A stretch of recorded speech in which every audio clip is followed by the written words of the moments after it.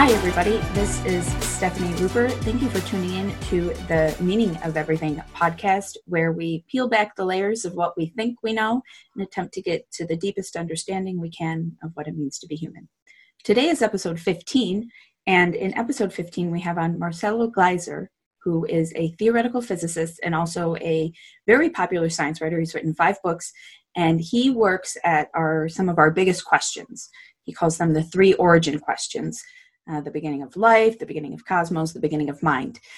And he's brilliant, and he has a lot of very interesting ideas, not just scientific concepts, but about science itself. So I'm super honored and really excited to be able to have him on as a part of our project. So I actually first encountered Professor Gleiser's work here at Oxford. He was doing a talk with one of my supervisors, who is a famous theologian. His name is Alistair McGrath. And the two of them did a little bit of a dialogue on what we can do about uncertainty. How do we manage uncertainty? How do we manage the fact that we don't really have all the answers? How do we make sense of how science fits into that? And they both had very different views, of course, but really complementary and respectful and super fascinating. And everything that Marcelo said lined up a lot with my own personal work on sort of reimagining science and coming to understand just how little it can actually give us in terms of like really secure knowledge. And so it was such an honor, really, to meet him. So I want to read you a little bit about him, but he's everywhere and he does so many things. And so this very short little bio that I have here is, of course, inadequate to the piles of things that he has done. Marcelo Gleiser is a theoretical physicist at Dartmouth College, which is where I did my undergrad, specializing in particle cosmology, mixing the physics of the very smallest constituents of the universe with the physics of the universe as a whole. To make sense of the world and our place in the grand scheme of things, he studies the emergence of complex structures in nature, focusing on very fundamental questions related to what he calls the 3 origins questions, as I mentioned: cosmos, life, and mind. Now, he's also the author of several books, many of which I have read and adore. The Island of Knowledge, A Terror at the Edge of Creation, The Dancing Universe, The Prophet and the Astronomer. And there's one about fishing, The Simple Beauty of the Unexpected, about his experiences of fishing. And I will link to all those in the show notes. They're really brilliant books. And so I don't want to ramble on too long because I want to bring him on. We'll just be talking about the nature of science, nature of questions. What can we know? What can we not know? And what this all means for his relationships with mystery and his spiritual life, because in that sense, he is a very deeply spiritual person. So it'll be a really exciting chat. Thank you a lot. And here we go. So welcome, Marcelo. My pleasure to be here. I'm really, really excited to have you here. I love what you do. You know that I love what you do. And I was just rambling for a few minutes about how much I love what you do earlier. But do you want to tell us a little bit more about what you do and why you do it? So there are many different areas where I'm working. So I am, of course, a theoretical physicist. And first and foremost, what I do is research, mostly focused on cosmology and what I would call the big questions related to the universe, the origin of the universe, the origin of matter in the universe, the origin of structure, meaning, how the galaxies appeared and things like that.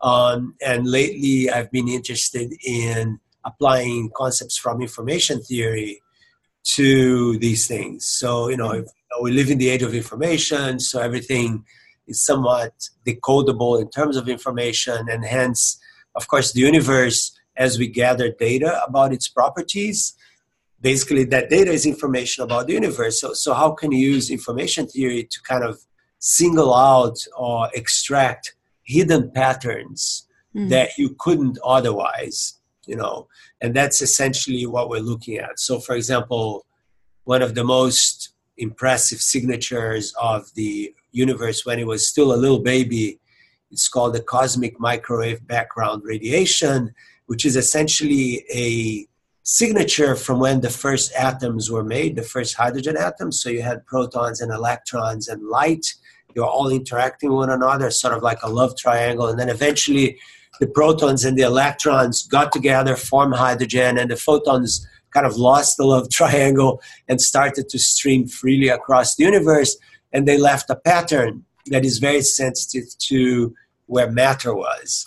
And so we have a picture of these things, and the picture of these things tells you a little bit about the universe when it was only 400,000 years old, which compared to 14 billion, it's really early infancy here, right? It's not even a toddler.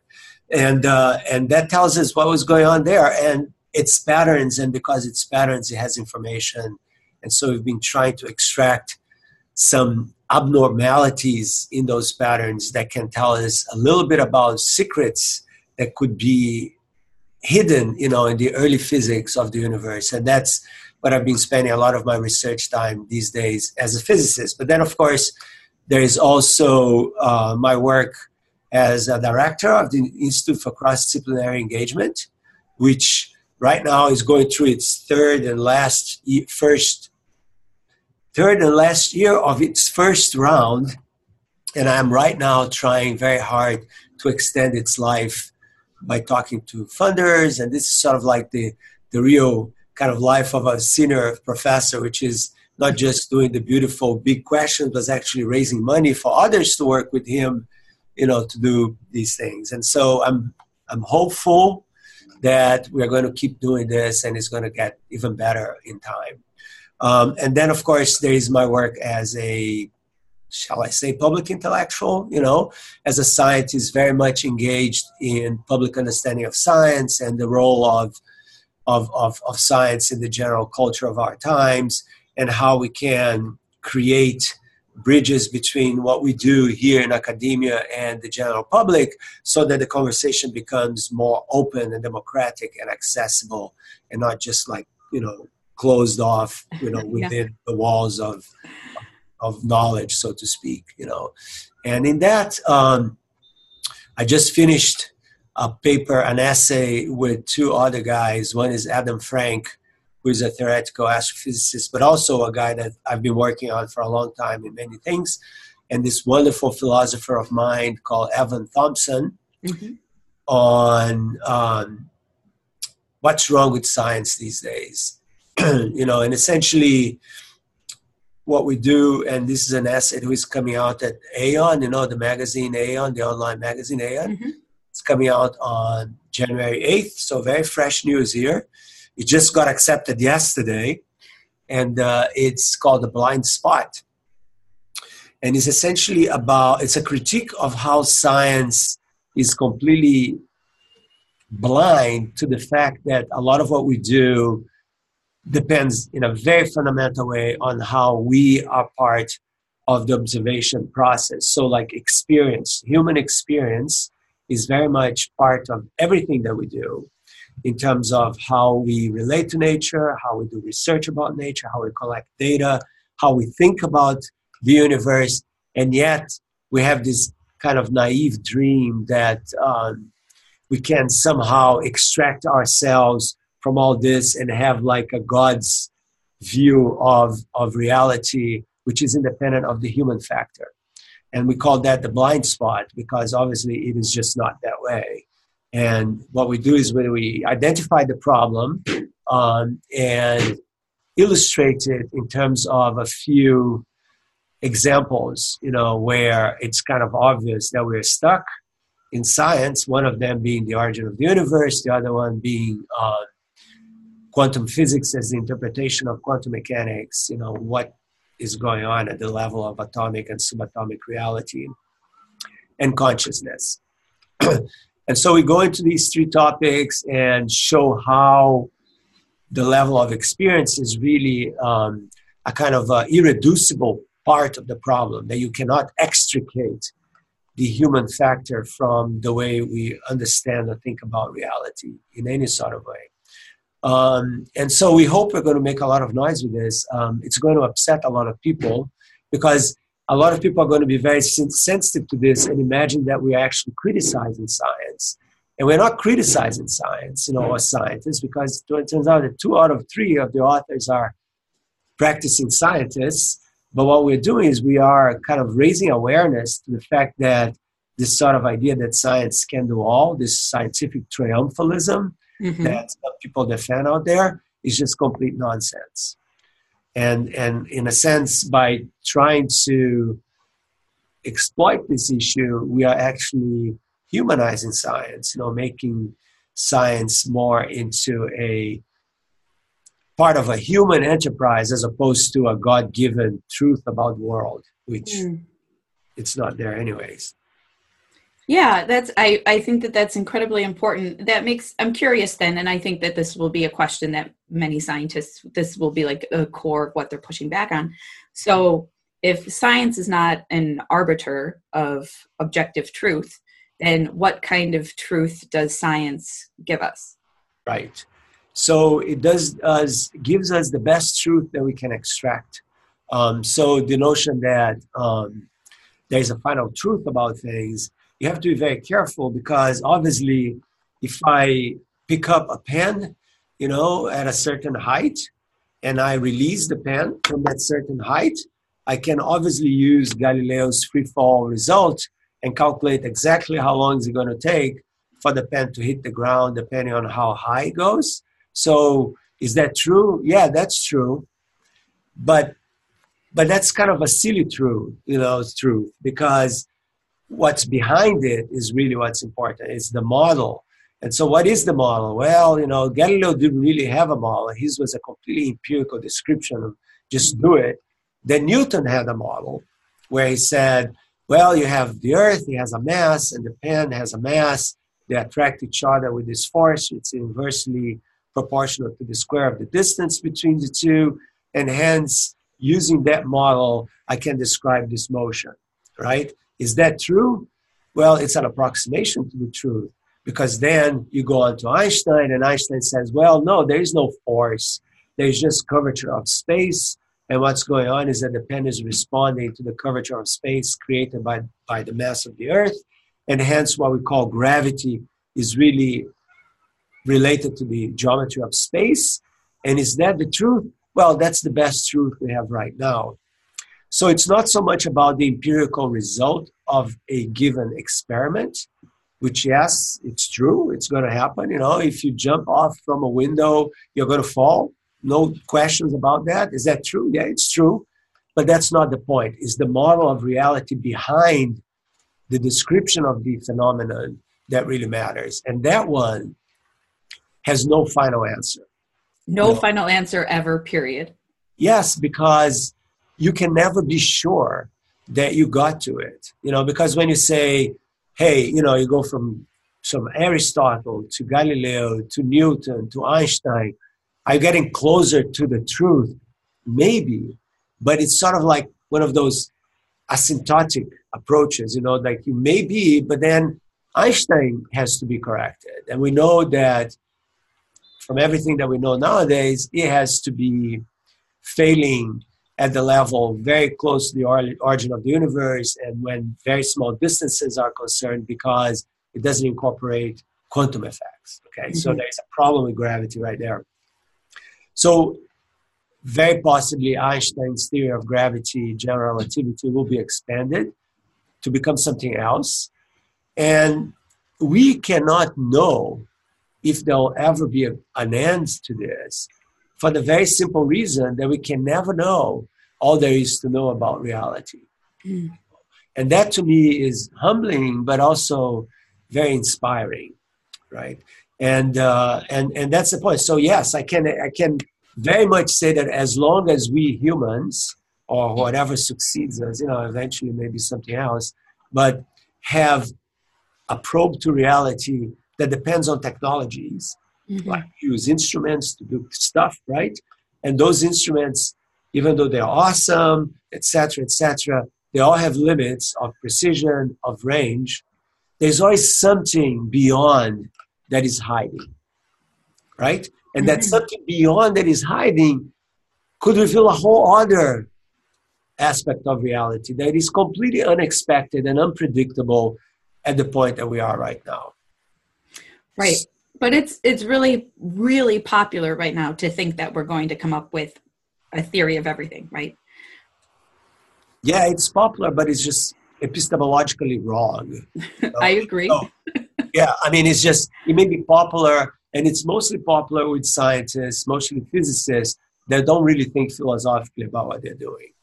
They just have this sort of the snowplow approach, like, let's do this, and let's calculate. It doesn't really matter what's going on. We just calculate. But what has happened is that in the last, 30 years, basically my scientific career, when I was doing my PhD in England in the 80s, mid 80s, string theory was the thing to do.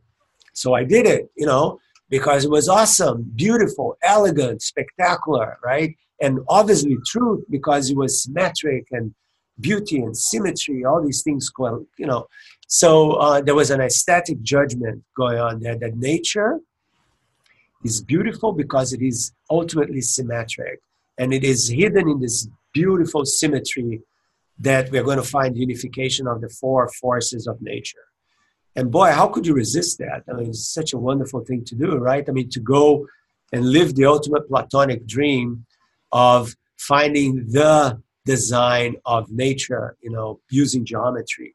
So you dive into that, head first. And that's what a lot of people did. And that's been a long time. And those models, they make predictions.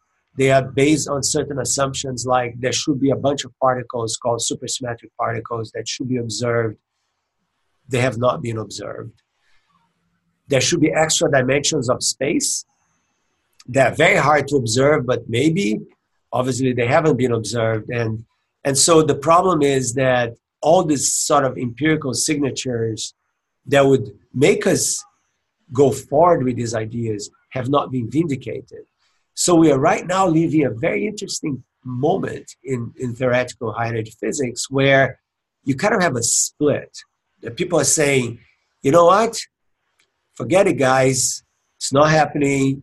There's no supersymmetry. Look, we can't find it. It's been hiding. We've got this big machine, the LHC at CERN in Switzerland, been probing for decades, can't find anything. Dark matter, which is supposed to be coming from the sky, should be supersymmetric. It hasn't been found at all. Give it up. Do not assume that our aesthetic sensitivities are somehow embraced by nature or our expectations. Just forget it. Nature is what it is. The role of science is not to dictate how nature is, but to describe how nature is. And then you have the hardcore camp that says, no, it's there. We just can't see it. We just need machines with even higher energy and higher energy. And the problem with these theories is you can never kill them. Mm. It's kind of like, the Fantasia by Disney when Mickey Mouse is learning, how to become a wizard, and he chops the broom, and then you have two brooms, and then you keep chopping the broom, and there's more brooms, and you can never get rid of the brooms, and you get more and more of them. Yeah, that's more or less what's going on, because you just can't kill this, because you can always push the level of empirical validation beyond what you can see. That sounds like religion to me, because you can always push. Do you believe in God? Yes. Do you see God? No. But you don't need to see God to believe in it. And so you kind of get confused about what is it that we're doing here. And to me, given I have a finite lifetime, and I want to kind of understand things as best as I could, what our experiments are telling us is that those final dreams of a beautiful theory of nature don't make any sense from just this empirical validation perspective. And then, as I explain in my book, The Island of Knowledge, where I go into this, actually I wrote two books. One is a direct critique of this notion of symmetry as beauty. In fact, it's an elegy to asymmetry and imperfection as the real driving mechanism behind nature, not symmetry, because you need imbalance in order to create. You need asymmetry in order to create. And this is revealed in many, many aspects of reality, physical and biological too. And so that was called a tear at the edge of creation. And then I wrote this other book called The Island of Knowledge, which is really an examination of why any sort of ideas related to final answers must be wrong by definition, because you can never be sure as a human probing nature that you have a final answer about anything. Yes, and these books are great, and I highly recommend people purchase them. So where do you think this obsession with final answers comes from? Oh, that's an easy one. It comes from 3,000 years of monotheistic thinking. If you think about where things originated, as soon as we went from a polytheistic to a monotheistic religion. So we had, at some point in Egypt, Akhenaton, one of the pharaohs, decided that there is only one God. And of course, it only lasted for his reign, but still was one moment in which that happened. And then you had a few other instances, but it really caught hold with obviously with Jews, with the Jewish Old Testament, and then of course the Christian New Testament, the notion that everything is God and God is one and God is everything. So the idea that one can synthesize all and can be omnipresent and omniscient is a very, very powerful idea. And hence, it's something that has permeated our culture for a very long time. And I think if you look at, say, the patriarchs of modern science, if you even look at Newton, and you look at how he wrote, so his books are very interesting, especially the mathematical principles of natural philosophy, because the core is very, very scientific, very mathematical, and very hard to read. But then he has the beginning and mostly the end, where he actually goes philosophical and he contextualizes what he's trying to do. And it's obvious from what he's trying to do that what he's trying to do is to really decode the way God created the universe. That was his mission, right? Mm-hmm. And so the idea of the scientist as the coder of God's mind is incredibly powerful. And it comes all the way from shamanistic notions, that there was a translator between the gods and the people. And that was the holy man that could decipher the skies or is a volcano or whatever it is that is happening and tell the people what to do, sacrifices, harvest givings, whatever, in order to appease the gods. That sort of role, went on and became the scientist's role in the Renaissance as the guy who could interpret the mind of God to tell the people how the world was built. So it was science as devotion. Mm-hmm. And even though, of course, this whole notion has been exercised, especially during the Enlightenment in the 18th century, and there was a very, very abrupt and clear separation between what natural philosophers and theologians and philosophers did. The aspirations, and these are very subjective aspirations of a scientist as being a person capable of going deep into the secrets of nature and hence finding truth with a capital T where others cannot, is very, very strong. And add this aspiration to Occam's razor, which is this concept in science where I think it was actually, William of Ockham was an Oxford scholar from the 13th century, or 14th, I'm not quite sure, where he says that given two explanations to the same phenomenon, the simplest is one that is always true. So the idea that there is simplicity, and of course, if you have a multiplicity of forces in nature, what is the simplest thing? Well, it's to have one, right? So you put these two things together and you get this extremely strong intellectual and emotional appeal of a monotheistic science, i.e., the unification or theory of everything kind of science. Mm-hmm.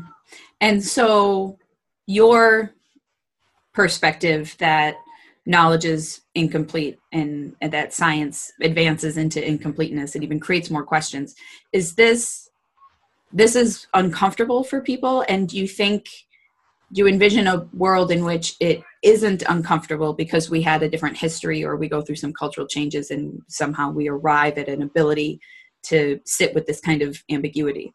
It's uncomfortable because if you are emotionally built to kind of fulfill a sort of noble quest for truth and final truth, and it's very hard to deal with the fact that it's not there, because some people base their whole lives, their whole careers on this quest, right? And so it's really difficult. It's sort of saying, I'm going to devote my whole life to find the Holy Grail, and and then somebody says, look, there is no Holy Grail. Sorry, dude.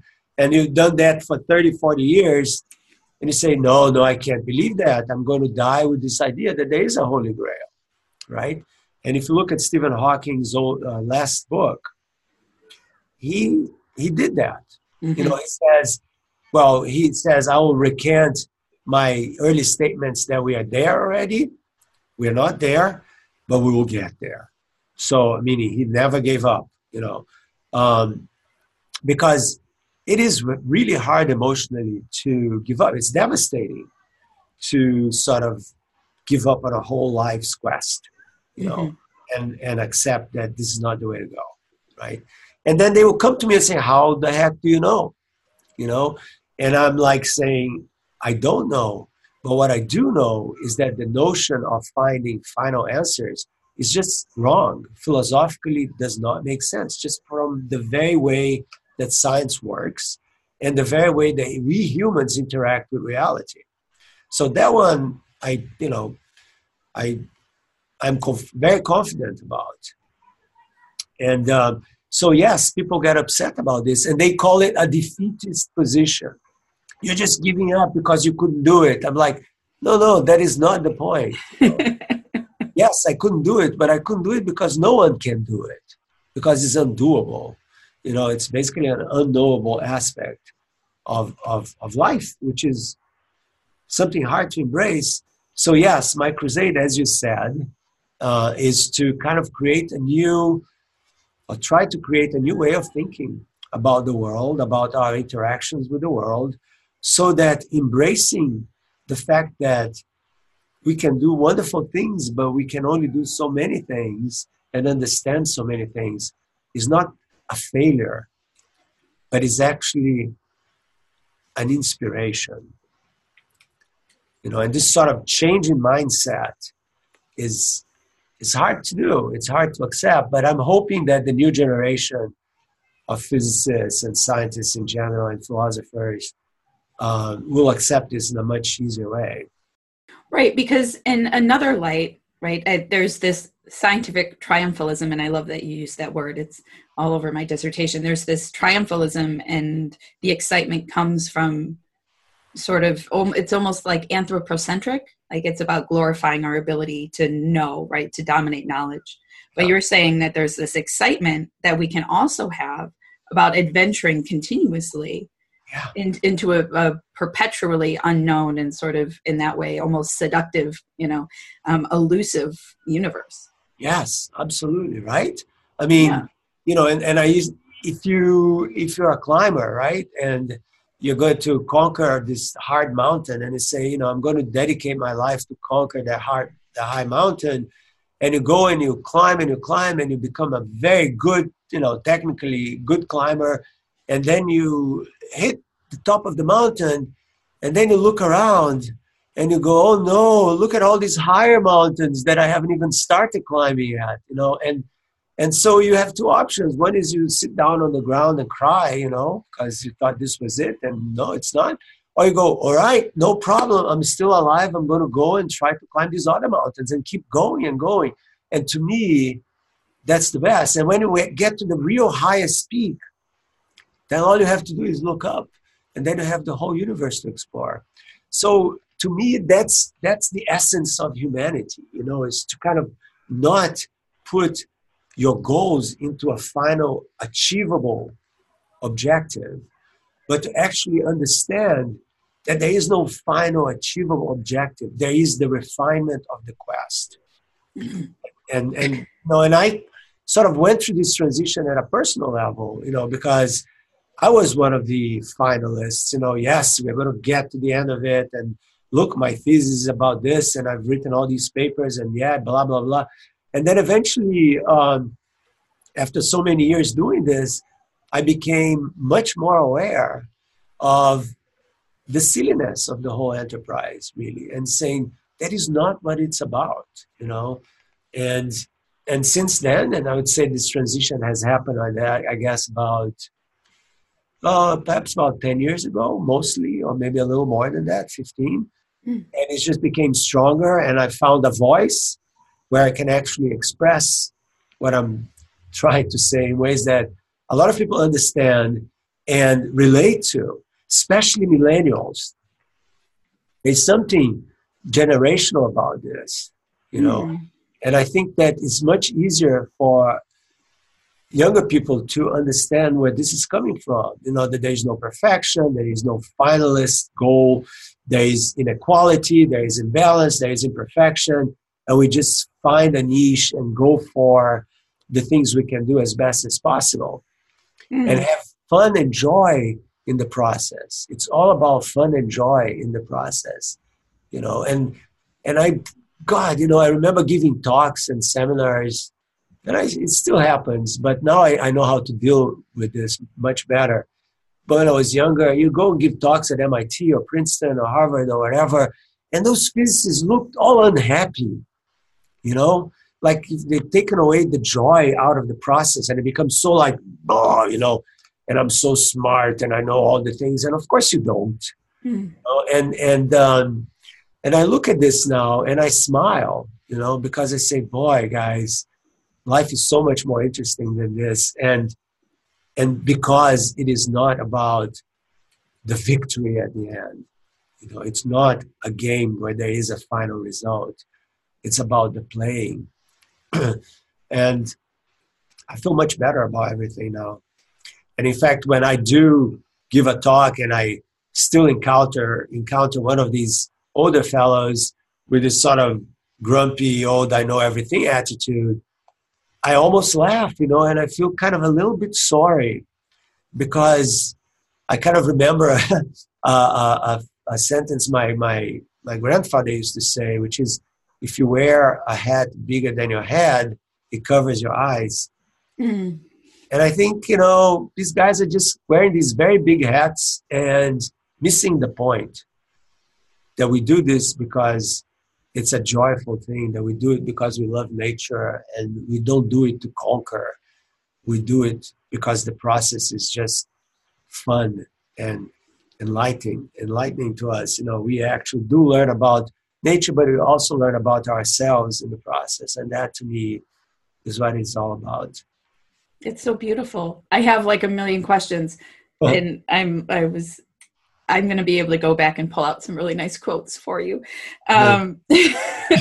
Send them over for publicity. So would you know what it was for you that catalyzed this awakening? That's a very good question. And let me say that it wasn't a particular moment of enlightenment. Like I was walking in a snowy field one and then, I saw the burning bush and I understood it all kind of thing. It was not like that. I think it was more a maturing of what was going on. And I guess one thing that allowed me to do this, which I consider kind of being lucky, is the fact that as a teacher, I don't only teach very hardcore technical courses, but I also teach courses for the humanities. So, the so-called Physics for Poets classes, which, by the way, I have a YouTube channel now. I'm becoming very modern, and I'm going to create a YouTube channel, Physics for Poets class, free and open to the public. But that's nice. But the idea is that I was exposed to more fundamental questions about existence that kind of changed the way I look at life. And so that was one thing. The other thing that has happened is that and this is a very personal statement that I think is very important, which is I was exposed to death at a very early age because my mother died when I was 6 years old. And I think that completely framed the way I looked at life. After a very, very dark time in my teenage years, I realized that I had two choices. One is darkness, the other one was light. And I chose light. I chose light, but with an awareness of the finiteness of human life, always in my mind. And so when I look at people's seriousness in trying to get to the truth, I find that kind of sad because it gives a color to whatever you do that is only black and white. Because either you get to it or you don't get to it. And life is so much richer than that. It's really all different shades. And once I realized that, and it was a growing process, I kind of exercised this notion of all is one, and your goal is to find the one, to realize, no, all is many, and you're part of the many. And being part of the many is a much more enriching way of living your life than being part of a monolithic one. And so I embraced this and decided to think more broadly about what physics really meant as opposed to pursuing a particular point of view, and started doing other things which are more physical. I was an athlete when I was younger, and then I stopped being an athlete, and pretty much, apart from the occasional jogging around, and in my late 40s, early 50s, I really became an athlete again. And this sort of physical endurance that I embraced kind of complemented the intellectual endurance that you do as a scientist. And I find that they speak to one another in a very wonderful way. And it sort of made me understand that, life starts, at the end of your comfort zone kind of thing. And not just physically, but intellectually as well. So questioning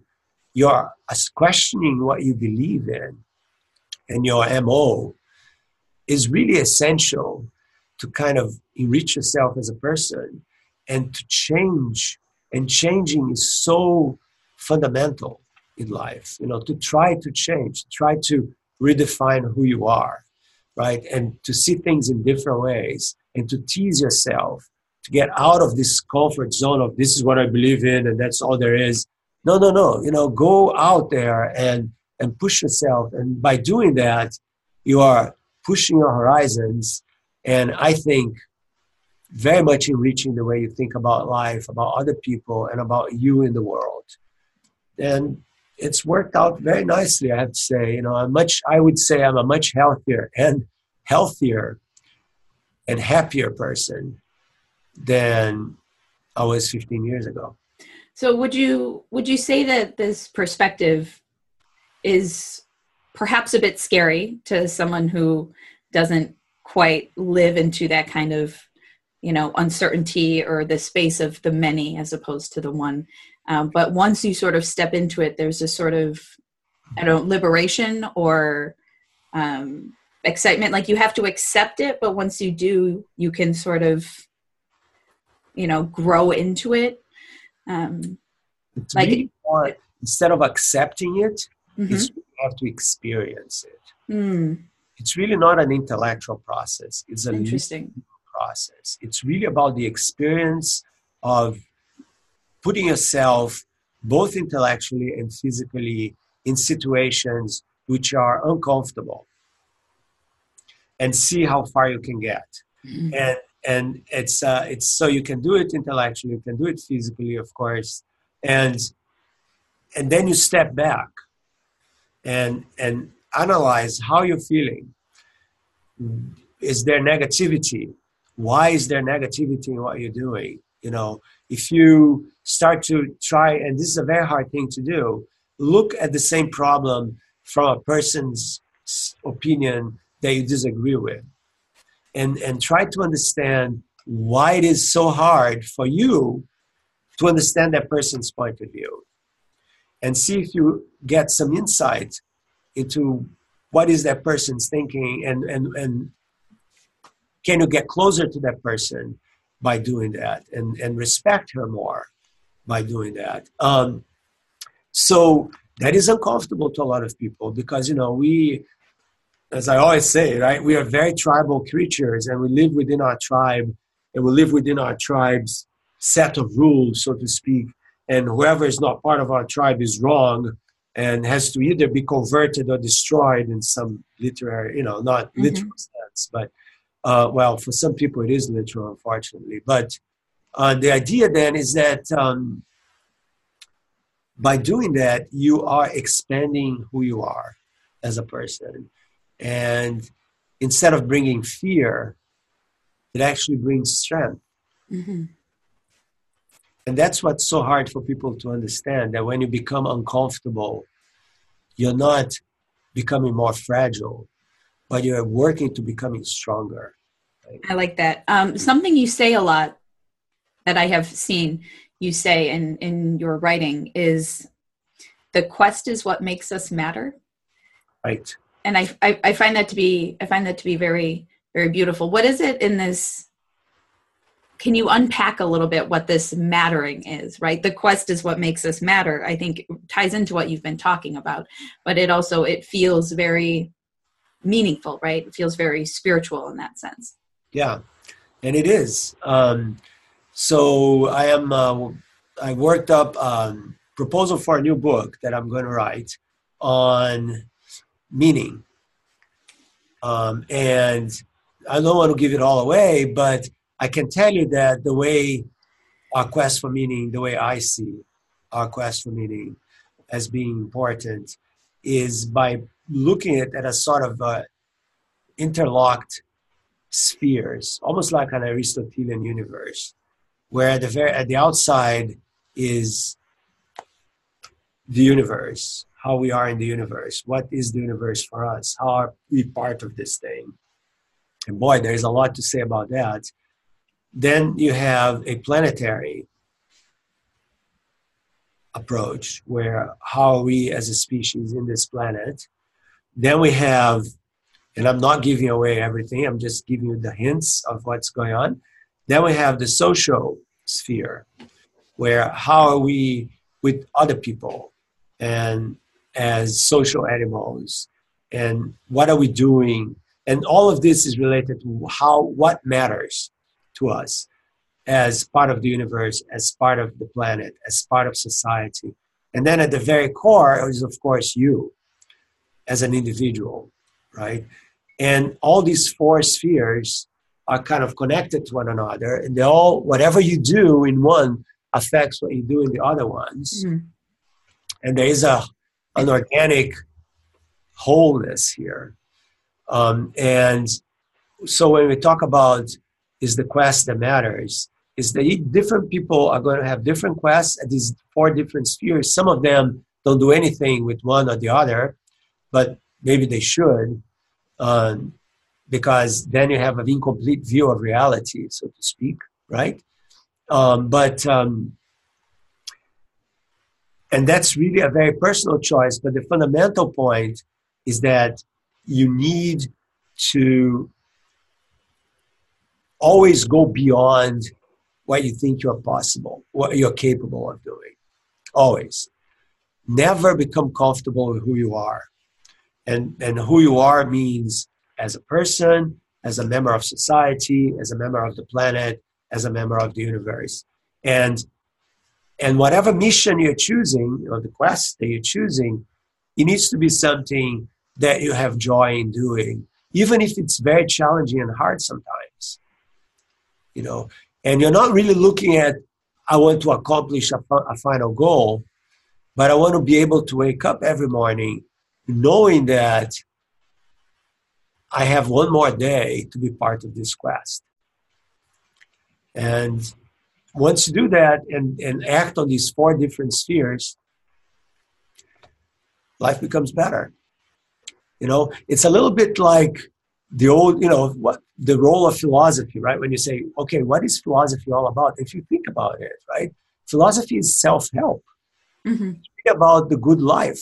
How do you live the good life? I mean, that is really the core of philosophy. And people kind of forget that, especially continental philosophy, when you start going to analytic philosophy, then it's a little more specific and it becomes an attempt to make it almost like into a science with very specific goals and objectives and technologies and ways of thinking. But if you think about certain continental philosophers, then you realize that really this is what's at the core of the whole thing. Mm. And so I guess what I'm trying to do is, not only becoming an older theoretical physicist, I'm trying not to become a very bad philosopher, but trying to actually become a reasonable philosopher and physicist at the same time, which is kind of my quest in a way. And it's not a very easy one, but it's one that makes me smile, and that's really what matters in the end. It is. Yeah. I actually, throughout my whole childhood, I wanted to do physics and philosophy. I wanted to understand and I wanted to talk about the good life, and actually that dream collapsed when I went to Dartmouth and realized that I was totally out of my depth in physics. But I absolutely understand that impulse, and I'm really excited. That book, probably like 2020, you're thinking it'll come out? Yeah. I know these things take ages. Yeah, it's one apparently, but it was commissioned work, so it's a book for Columbia University Press, and so it's just going to come out, and hopefully the sooner the better. We'll see, but there's more to come out first. That's really interesting. That's really cool that an academic press is going to publish something for you that's, about meaning. That's really nice. Which means that somebody's paying attention. The guy who is editing, the editor of the series, it's a series of books, read some of my stuff and said, well, yeah, this makes sense. Let's have this guy, let's hear him, so to speak. So yeah. Good. Well, people should be listening. I think this is a great ending point, and you're very busy, and so I'm going to send you on your way.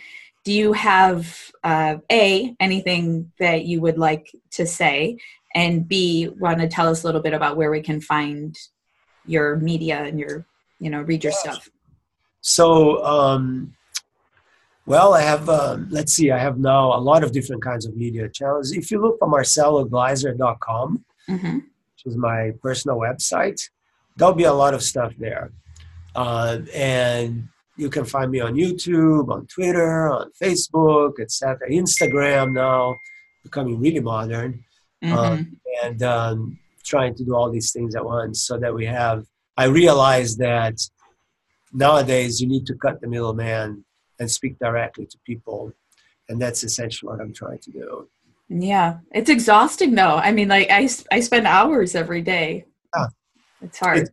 It's really a full-time job, for some people. I am developing a project with a YouTuber from Brazil, actually, which is where I grew up, who's one of the biggest YouTubers in the world. He has almost 30 million followers. And it's his job, it's his life. And of course, it's not mine, but I tried to push some things. I said, look, it's got to be simple because I don't have a lot of time to do this stuff, but I think it's essential to do it. And so that's my goal right now. I'm doing it, and it's growing, and I'm kind of excited to see that. Right. Yeah. And also solving the mysteries, working on the unending questions of the cosmos. You got it right. All right, Stephanie. Yeah. Thank you so much. I'll put up links to all those things so people can find them. Awesome. Okay. Thank cool. you. And Thank I'll talk to you you very soon. Mm-hmm. Bye. Bye.